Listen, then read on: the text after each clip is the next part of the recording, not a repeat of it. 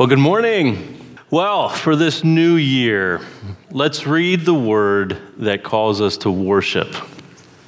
And today it comes from Psalm 96 and 97. Sing a new song to the Lord. Let the whole earth sing to the Lord. Sing to the Lord, praise his name. Each day proclaim the good news that he saves. Publish his glorious deeds among the nations. Tell everyone about the amazing things he does. His lightning flashes out across the world. The earth sees and trembles. The mountains melt like wax before the Lord of all the earth. The heavens proclaim his righteousness, and every nation sees his glory. The word of the Lord. Well, join me now in prayer. Well, Father God, Creator, Redeemer, Lord of all the earth, you are good and your steadfast love endures forever. Thank you for loving us with an always and forever, never giving up on us kind of love. We praise your holy name this morning. As we begin a new year, we look backward at the year that was, and we thank you for your many gifts. We thank you for your faithfulness. We thank you for your grace and your mercy. We thank you for keeping us in your love. And although we may have disappointments and frustrations over things that could have been or should have been or might have been, help us to give it all over to you, God, because we know that you work with everything that happens to orchestrate it toward the good. And as we look forward to a new year with hopes and dreams for this coming year, help us to put our hope in you. For you who began a good work in us will not give up on us, because you are good. Help us to trust in your provision. Help us to turn our eyes upon you so that the things of earth will grow strangely dim. Keep us safe in your loving arms. Make your face shine upon us. In your mercy, protect us from the evil one. And we lift up those who are hurting in our body, in our community, in our world. Would you bring light in the midst of darkness and comfort in the midst of pain and suffering?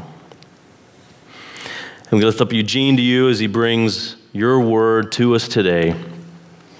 Give him clarity of mind and give us soft hearts that we may receive your word. In Jesus' precious name, amen. And now we turn our attention to our sermon today, the first of Eugene's first series here at PBCC, and he'll be starting a series in Colossians. And for our scripture reading, we typically read a passage from Scripture.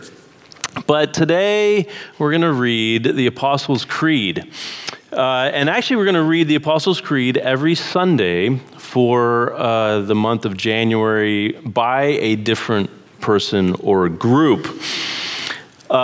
Creeds are summaries of our faith. So it's great to read them because they act a bit like a confession. This is what we believe. They also protect the mysteries, and the mysteries of our faith, the mysteries of the Trinity, of who God is and what God has done. And then reading it together as a family unifies us and also reminds us that we're a small part of the large people of God. So we're going to read the Apostles' Creed every Sunday through the month of January. So now here, I'm going to just read it myself this morning. So hear the Apostles' Creed. I believe in God, the Father Almighty, creator of heaven and earth. I believe in Jesus Christ, his only Son, our God. He was conceived by the power of the Holy Spirit and born of the Virgin Mary. He suffered under Pontius Pilate, was crucified, died and was buried. He descended to the dead, and on the third day he rose again. He ascended into heaven and is seated at the right hand of the Father. He will come again to judge the living and the dead. I believe in the Holy Spirit, the holy universal church, the communion of the saints, the forgiveness of sins, the resurrection of the body, and life everlasting. Amen. All right. Well, thank you so much for the welcome, Sean, and thank you for just leading us in this worship today. Good morning, PBCC. Happy New Year. So I've been given the privilege of delivering the first 5 sermons of the year 2022. It was originally 4, but I begged and pleaded for 1 more week, actually. Because in these 5 weeks, in these 5 sermons, we'll be beginning a new sermon series from a part of the Bible that, as I understand it, PBCC hasn't studied closely for some time, at least not all of us together in this context and setting. I'd like to introduce this new series and its major theme, but I'd like to do it with a demonstration of the natural phenomenon that we call gravity. Now, I know that this is something that we all felt this morning when we were trying to get out of bed, so perhaps this demonstration is a bit redundant, but nevertheless, I'd like to give you guys yet another way of visualizing it. So I'd like to welcome a couple of volunteers up to the front. Lucinda and Patty, would you mind joining me here? Let's give them a round of applause. All right. So what we have here is a hoop covered with an elastic sheet. Let's turn that around, all the way around. Yeah, there we go. And this hoop with the elastic sheet, as you can see, thanks guys, this represents the fabric of space-time. So it represents reality. Now in reality, this would be in 3 dimensions, but as you can see, this is just flat. So try to visualize what happens here today in 3 dimensions, even if it's only 2 for now. By the way, I just wanted to say that, Patty and Lucinda and all the other people in the office, Marilyn and Kathy and Lisa and Bob, they basically hold my world together. So them holding up the fabric of space-time seems very appropriate to me. Seems very appropriate. But what I wanted to show you guys with this today is an example or a little snippet of what Albert Einstein theorized when it came to gravity. He theorized that objects of mass actually bend space-time around them and cause other objects around them to feel the effects of that bending. The effects of that bending is really what we call gravity. So gravity isn't so much a force as it is a description of what is happening to reality when objects of mass encounter it, are placed on top of it. So for example, I have these pink table tennis balls that are hollow and have very little mass, very little weight at all. If I set that on the fabric of space-time, you can see that it just rolls in a straight line, or if it rolls at all, at times it can just sit still. Nothing is really acting on it, and it's not really acting too much on this piece of fabric here. Right? And if I put more than 1 ball too, they just kind of glance past each other. It doesn't really matter. They don't have really any kind of influence on each other at all. But if I take something of greater weight, of greater mass, like this medicine ball here, which is filled with about 3 pounds of sand, right? If I place that in the center here, you can see that it begins to deform. It begins to bend the fabric of space-time.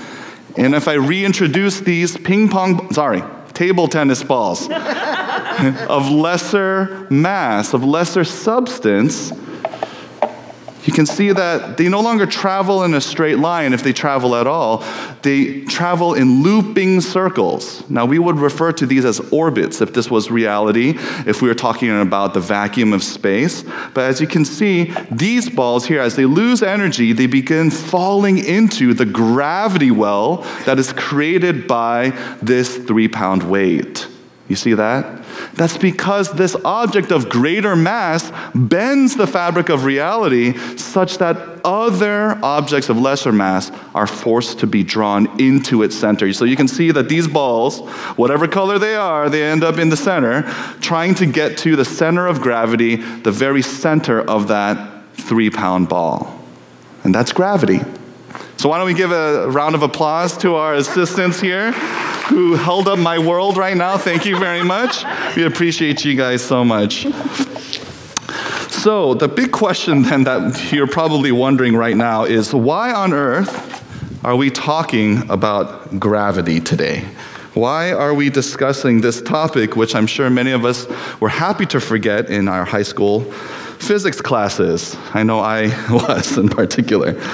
Well, it turns out that gravity has a lot to do with the sermon series that we are launching today, because the text that we will be studying is all about the glory of Jesus Christ. And for the biblical authors, there was a direct connection between glory and gravity. Much of the Bible was written in ancient Hebrew, as I'm sure many of you know, and even the parts that weren't, those parts were written by people who had studied the ancient Hebrew parts. And in ancient Hebrew, the word for gravity or weightiness is koved. Not to be confused with COVID, but koved. It turns out that if you keep the consonants, the root of this word, koved, and change the vowels, you get kavod, the Hebrew word for glory. And because of the way Hebrew works, this means there is a conceptual link between gravity, weightiness, and glory. When we think of the word glory, we typically imagine something bright and shining, something sparkly and shimmery. The biblical authors, however, also thought of things that were heavy and substantial, things that would be hard to move, things with mass, things that pushed back if you pushed on them, things that could bend reality around themselves and draw other things into their center. So just as a side note, I just want to give you guys this encouragement. If anyone observes that you've gained a little weight during this holiday season, you have biblical support for a body-positive attitude. You didn't gain weight, you gained glory. Glory and gravity were related in the mindset of the biblical authors. So throughout the Bible, we see the glory of God expressed not only in the light and life emanating from his person, but in his immovable and unchangeable and undeniable presence. In his presence, which demands and deserves the surrender and submission of all reality around him. God is the person of greatest mass, of greatest weight, of greatest gravity, in or outside of space-time, in or outside of creation. As the psalmist put it in Psalm 97, 3-6, which we've read a bit of at the call to worship, the writer wrote, his lightnings, God's lightnings light up the world. The earth sees and trembles. The mountains melt like wax before the Lord of all the earth. The heavens proclaim his righteousness, and all the people see his glory. The glory of God bends reality around him. Even mountains melt like wax before the Lord. His gravity draws all reality to himself, and that includes not only the mountains, but also the human heart. That includes our hearts and our minds, our lives, our churches, our work, our families, our entire world. And as reality bends around his glory, some parts faster than others, all things find their proper place, the orbit for which they were created. And that is what the study we are beginning today is ultimately about. Bending our lives around the glory of God.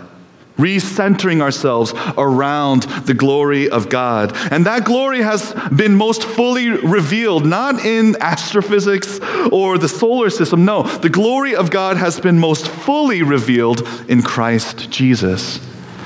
It is around Christ's glory that we center ourselves. And I can think of no better theme for us to look at as our planet continues its orbit around the sun into the year 2022. I can think of no better theme for people like us who have been spending the last several years or more even watching the world around us spinning faster and farther out of control, spinning itself into pieces like a spinning plate that has lost its center on the tip of a finger, leaving us bracing for when it all comes crashing and shattering to the ground. And maybe for some of us, or maybe even for many of us, that plate has already shattered. At least it's certainly starting to crack. Our world has already been broken to pieces with jagged edges that no longer come together in a recognizable way. For some or many of us, maybe even all of us, our world has lost its center. It's at least begun to wobble a bit, and the parts of our lives that once held together are now fragmented. And maybe that loss of center is showing up in our hearts and the way that we feel. Maybe some of us feel more anxious, more uncertain than before. Maybe some of us feel more depressed, more disconnected. Maybe we feel less hope and less joy and less peace and certainly less love. Maybe we are grieving that loss of center, grieving and stunned and even angry at things, at how they have fallen apart. And maybe we're tired of trying to keep the pieces together, what pieces we can pick up from the wreckage. But into this mess, into the wreckage of a global pandemic and economic uncertainty, job insecurity, unpredictable school schedules, the constant threat of infection and disruption, chaos in our society, violence on social media, racial violence, emotional violence, spiritual violence. And to all this, the Word of God comes to us. And the Word of God reminds us of who is truly at the center of all things and of how He truly holds all things together. And out of the wreckage, we can rebuild. We can rebuild lives recentered on God, lives held together by the gravitational pull of Jesus Christ, who puts all things in their proper place. And so I want to invite you, brothers and sisters, right now, just to take a moment with me to pray over this sermon. Not just this sermon, but the entire series, however long it takes for us to work our way through it. To pray that exactly this would happen. That as we look into God's Word, we would be rebuilt slowly but surely for the first or maybe the 1,000th time as people centered on Christ, centered on His glory, and pulled together by His gravity. So let's just take a moment and let's just pray for this sermon series.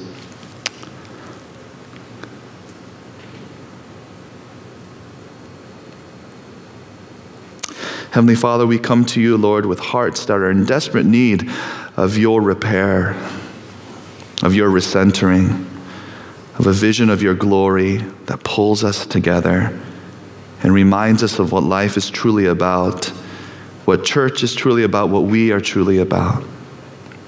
God, we need this again and again and again. So we pray that you would provide this again and again and again with each part of this series and every sermon that we hear from this pulpit, Lord, for the months and years to come. We love you. In Jesus' name we pray. Amen. So if you haven't already guessed it by now, from the slide that's been sitting there on the screen, the new study that we are beginning today is in the letter to the Colossians. You can find this letter in the New Testament after Galatians, Ephesians, and Philippians. If you start seeing T names, you've gone a little bit too far. We don't write or read too many handwritten letters these days, so it might be helpful for us to think of this letter as something like one of those multi-paragraph emails that you get from your best friend, just updating you on all kinds of things, sharing deep thoughts that they've had since the last time they saw you, and maybe even asking for help with this or that project.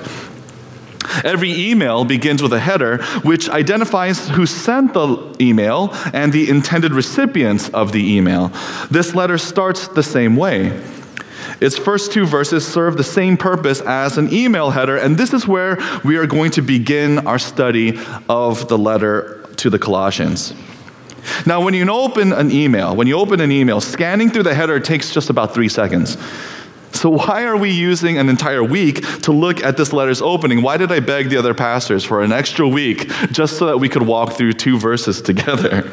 Why am I preaching a sermon from the first century equivalent of an email header?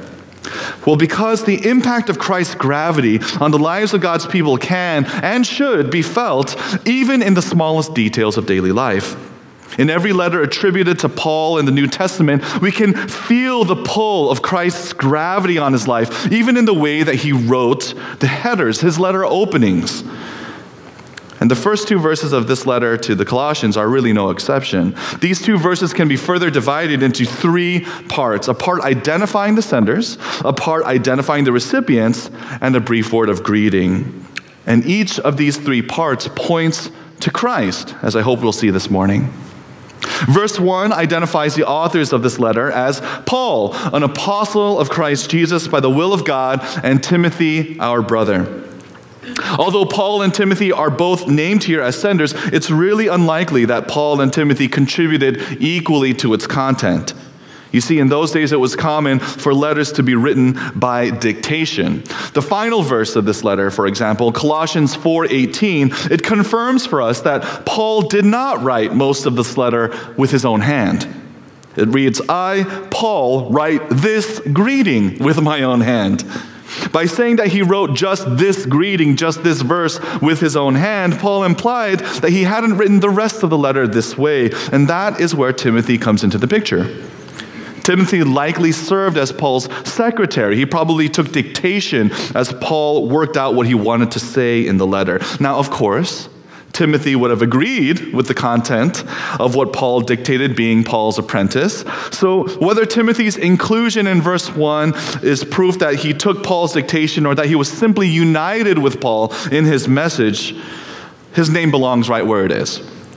But that being said, just as a point of clarification, for the remainder of this series, I'll be referring to the author of this letter as Paul, since it appears that he is the primary writer or the source of its content.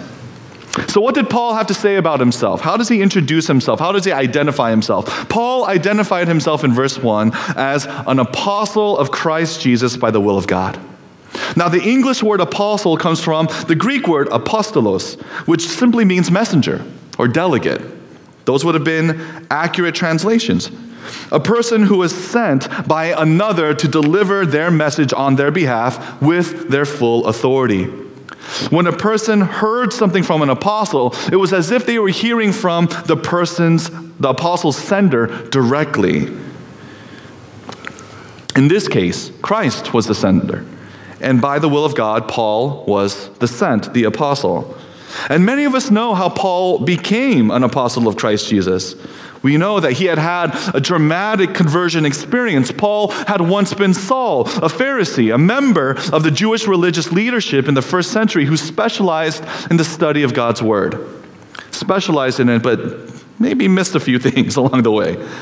Saul had persecuted Christians, hunting them down, imprisoning them, and even approving of their execution. But on one of his hunts, while on the road to Damascus, Christ Jesus appeared to Saul, and gave Saul a glimpse of his resurrection glory. And his glory completely overwhelmed him. It completely overwhelmed Saul. Saul's life was rearranged by the gravity of Christ Jesus' glory. And what was rebuilt in Saul's place was Paul, a believer in the gospel of Jesus Christ. And Christ laid upon Paul a new calling, not to stamp out the gospel, but to spread it. The gravity of Christ rearranged Paul's life, and it reshaped and reoriented his self-identification down to the greetings he wrote in his letters. What once might have read Saul, Pharisee extraordinaire, preserver and defender of Judaism, it was replaced by Paul, an apostle of Christ Jesus by the will of God. So already in the first verse of this letter, in the seemingly rote detail of jotting down the return address of this letter, we see the impact, the gravitational pull of Christ on Paul's life. And that brings us to the second part of the letter opening.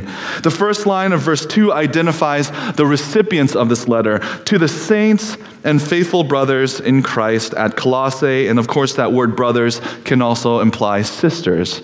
It's an inclusive term there. Colossae was a city in southwest Asia Minor, as you can see from the map. And this city had once been an important center for business and commerce.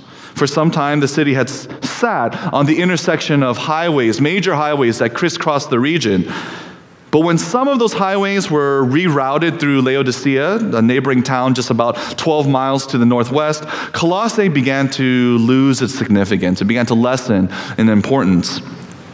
Colossae's time in the sun, however, had left an enduring impact on the city's population. People from all over the Roman Empire had ended up in Colossae in their pursuit of wealth and opportunity, job opportunities, and other such things. And they brought with them a wide variety of perspectives and cultures and languages and even philosophies and religions. We have evidence that the people of Colossae worshipped all kinds of beings. Everything from the Greco-Roman gods to even local historical figures, and even to members of the Egyptian pantheon. There was even a large group of Jews living in Colossae and practicing their religion, their worship of Yahweh. It is likely that in this mix that these religions had at least some influence on each other, and even possible that some began to outright mix and meld into some kind of conglomeration. By Paul's day, Colossae was a cosmopolitan city boasting a proud history and a diversity of cultural and religious perspectives. And I just have to ask, does this sound familiar to you guys? Does this sound a bit like maybe where we live? A bit like Cupertino? A bit like the South Bay in general? San Jose, Santa Clara, where I am? Amid all this multiculturalism were the Colossian Christians, the saints and faithful brothers and sisters in Christ at Colossae. Once again, we see the gravitational pull of Christ in the opening of this letter. Christ is at the center of their identification. He is the primary thing the recipients of this letter share in common: their devotion to Jesus. That is what set them apart for God as His saints, His holy ones. And they had proven faithful so far in their commitment to Christ. And with that, we come to the third part of the letter opening, Paul's greeting to the Colossians at the end of verse 2. Grace to you and peace from God, our Father. Now, it would be easy for us, especially for those of us who have grown up in the church speaking Christianese, to see this greeting from Paul as a disposable kind of throwaway line, as something like Christian small talk, something nice, but it's not really what he's there to talk about.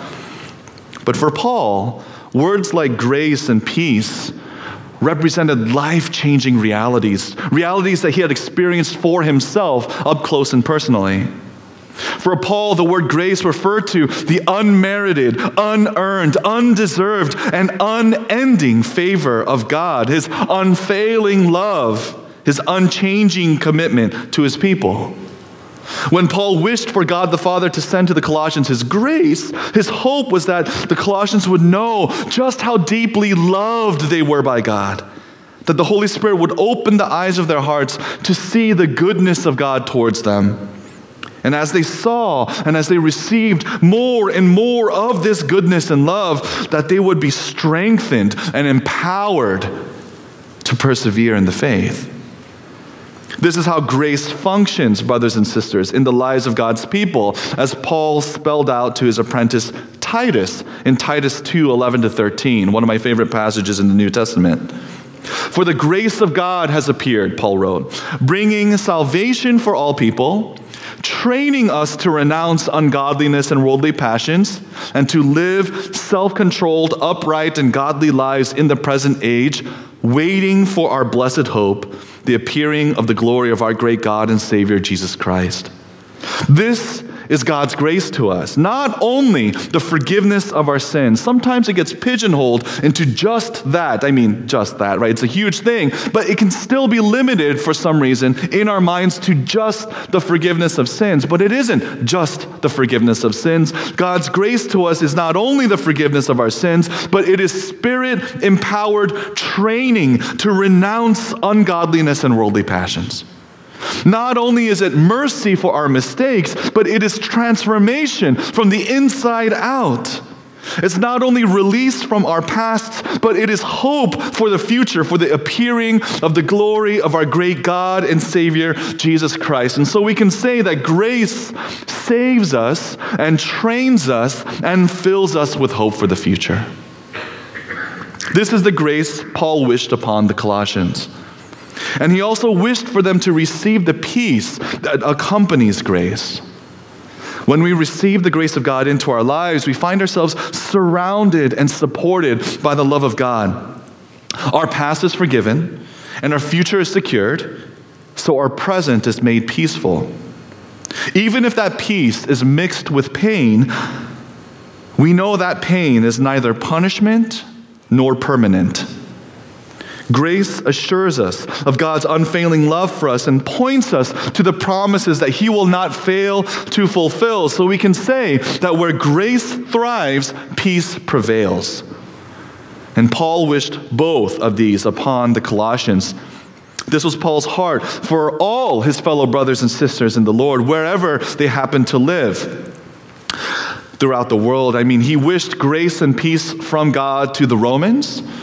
You can read it yourself. He wished grace and peace from God to the Corinthians and to the Galatians. Yes, even to the Galatians. To the Ephesians, to the Philippians, to the Thessalonians, to his pastoral apprentices, Timothy and Titus, and to his friend and co-worker Philemon. And in every one of these greetings, in every one of these blessings, Paul credited God our Father as the source. And in all but one of these greetings, Paul also credited the Lord Jesus Christ alongside God our Father as the source. So which letter was the exception? Which letter leaves out the Lord Jesus Christ? Well, perhaps surprisingly, this one. This one that is supposedly all about the centrality of Jesus, right?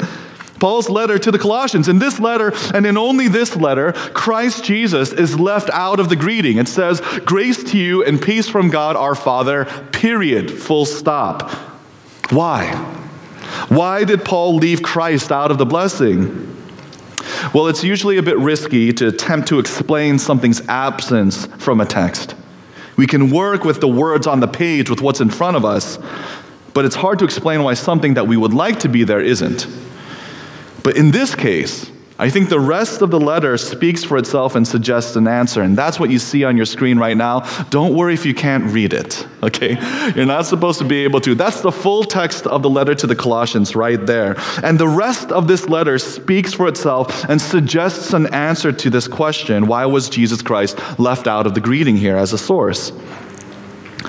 And it all has to do with the reason why Paul wrote the letter in the first place. The body of the letter to the Colossians can be broken into four main parts. And the first part spans verses 1 to 14, there in the yellow, and includes the opening, the two verses that we've been looking at, and an introduction to the body of the letter. Skipping the second section for a moment, the third section of the letter, there in purple, spanning Colossians 1:24 to 2:23, this is where we learn the reason that Paul wrote this letter in the first place. Living as they did in a city that was home to a wide variety of religions and philosophies, it turns out that the Colossian Christians were encountering individuals and groups who were trying to pull them away from their faith in Jesus Christ. These would-be influencers. They promised the Colossian Christians a version of the grace and peace that they were already enjoying. And they promised that if they listened to what they taught, the Colossians could be happier and more secure and even closer to God. So what was Paul to do? What was Paul to do about these influencers? How would he counter the offer from these influencers, these promises of greater spirituality, greater access to God, greater transformation, greater righteousness? Well, Paul's strategy was simple. Remind the Colossians of what God had already given them, of who God had already given to them, and of how this gift, this person, can do all and more than what these influencers promised. Paul's strategy was to remind the Colossians of who they already had received into their lives. And this is the point of the second section of the letter, Colossians 1:15 to 23. There in the pink there. In this passage, Paul reminded the Colossian Christians of who it was they worshiped, of who it was they had attached themselves to, of who was living in their hearts by the power of the Holy Spirit. He reminded them of who was going to see them through this life and bring them home to glory in the eternal kingdom of God. In other words, Colossians 1:15 to 23 is a passage about the glory of Jesus Christ. And this passage serves as a center of gravity for the whole letter. The first part of this letter is about the impact Christ had already had on the Colossian Christians' lives. The third part is about Christ's superiority to the religions and philosophies on offer in Colossae.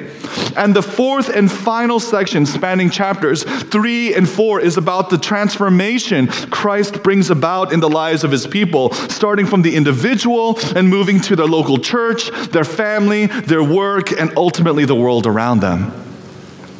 At the center of all this is Jesus Christ. It is Christ, Jesus' glory, that holds all of it together, that makes all of it possible. It was Christ's glory that shaped and directed and empowered the change and the hope in the Colossian Christians' hearts.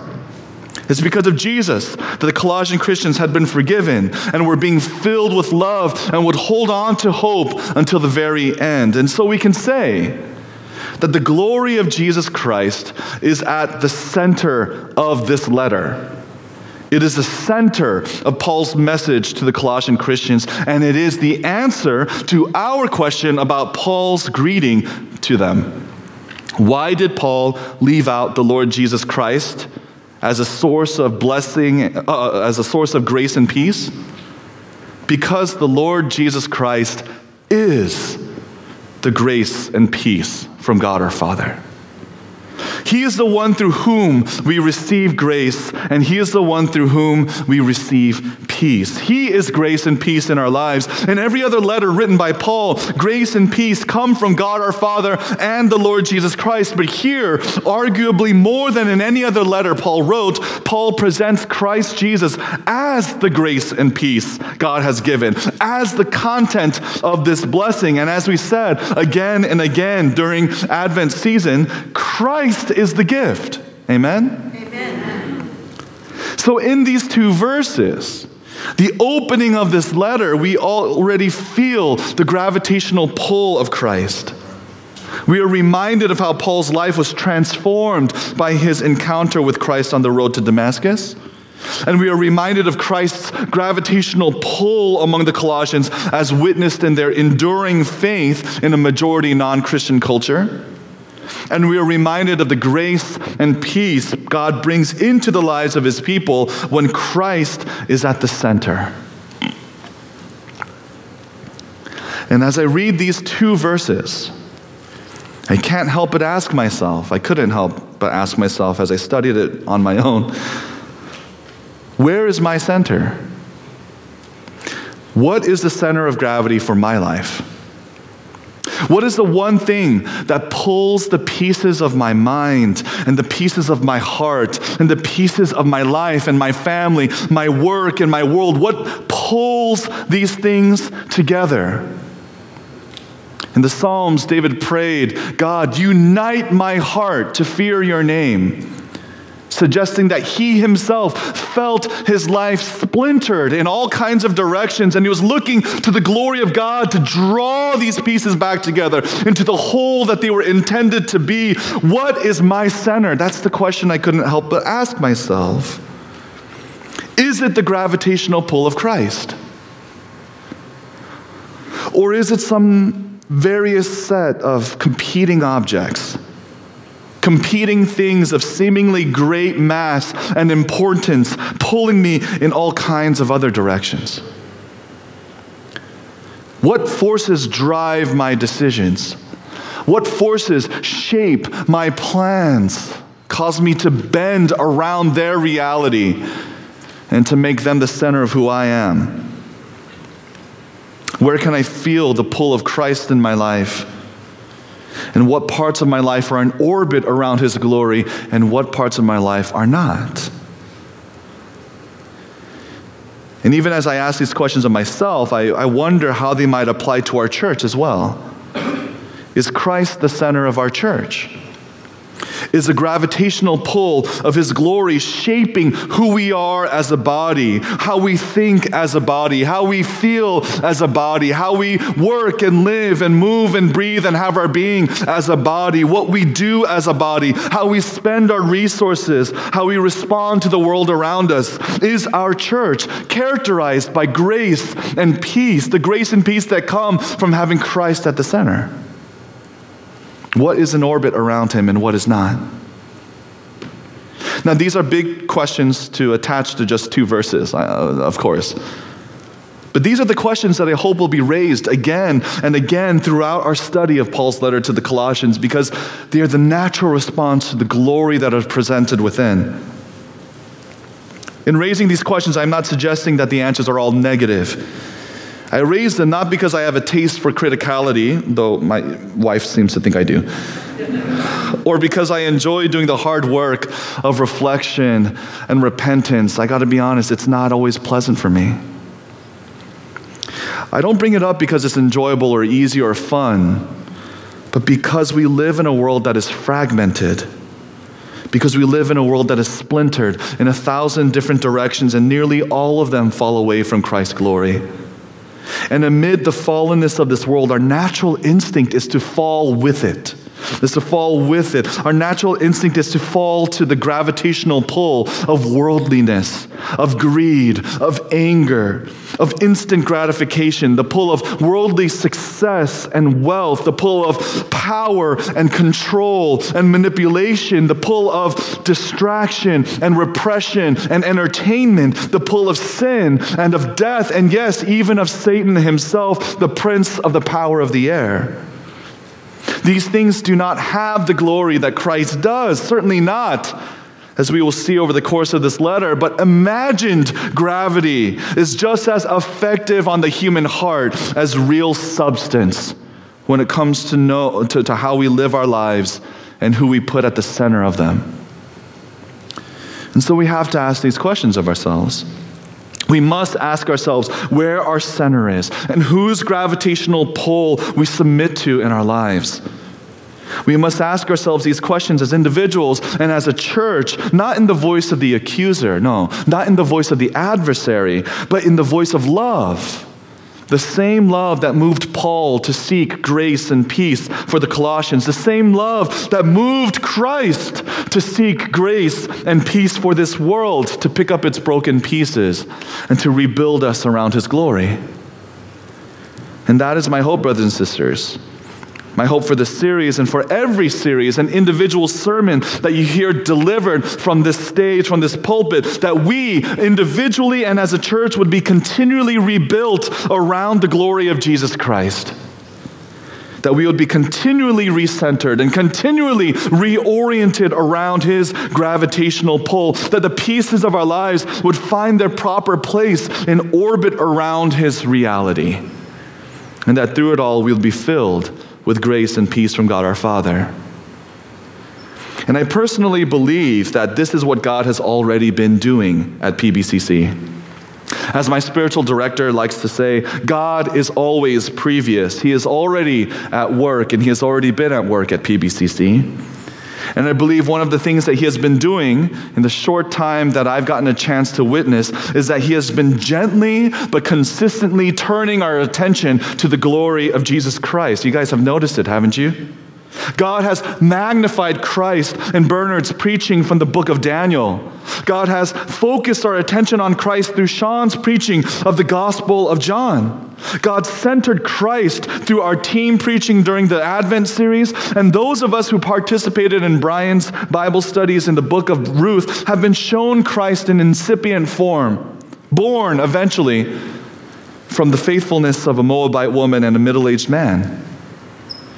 And now God has brought us to Paul's letter to the Colossians, where Christ is fronted, put on display at the center of all things. And so it is clear to me that there's a common theme that God has been reinforcing through the teaching at this church again and again and again. And it's that he is wanting us to take special care, as Paul would later put it in this letter, to seek the things that are above, where Christ is seated at the right hand of God.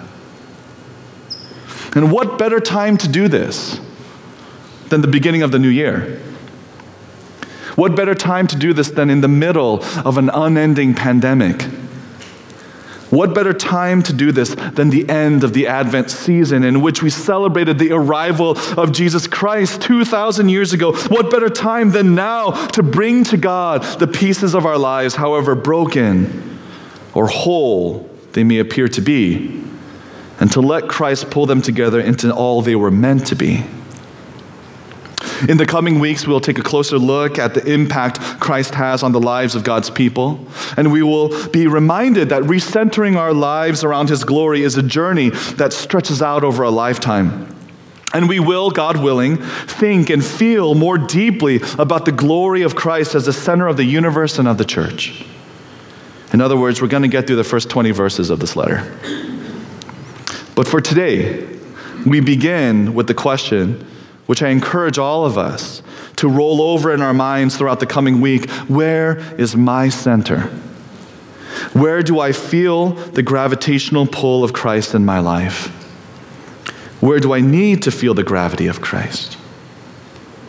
It is our commitment to surrendering to his gravity instantly and totally and humbly, like table tennis balls on a tablecloth. This is what identifies us as God's people. Now please receive this benediction. As you head into the new year, 2022, still reeling from all the changes that we experienced in 2021, may God fill your lives with grace and peace from his fatherly heart through the Lord Jesus Christ, to bend and center your lives around his glory. Be well.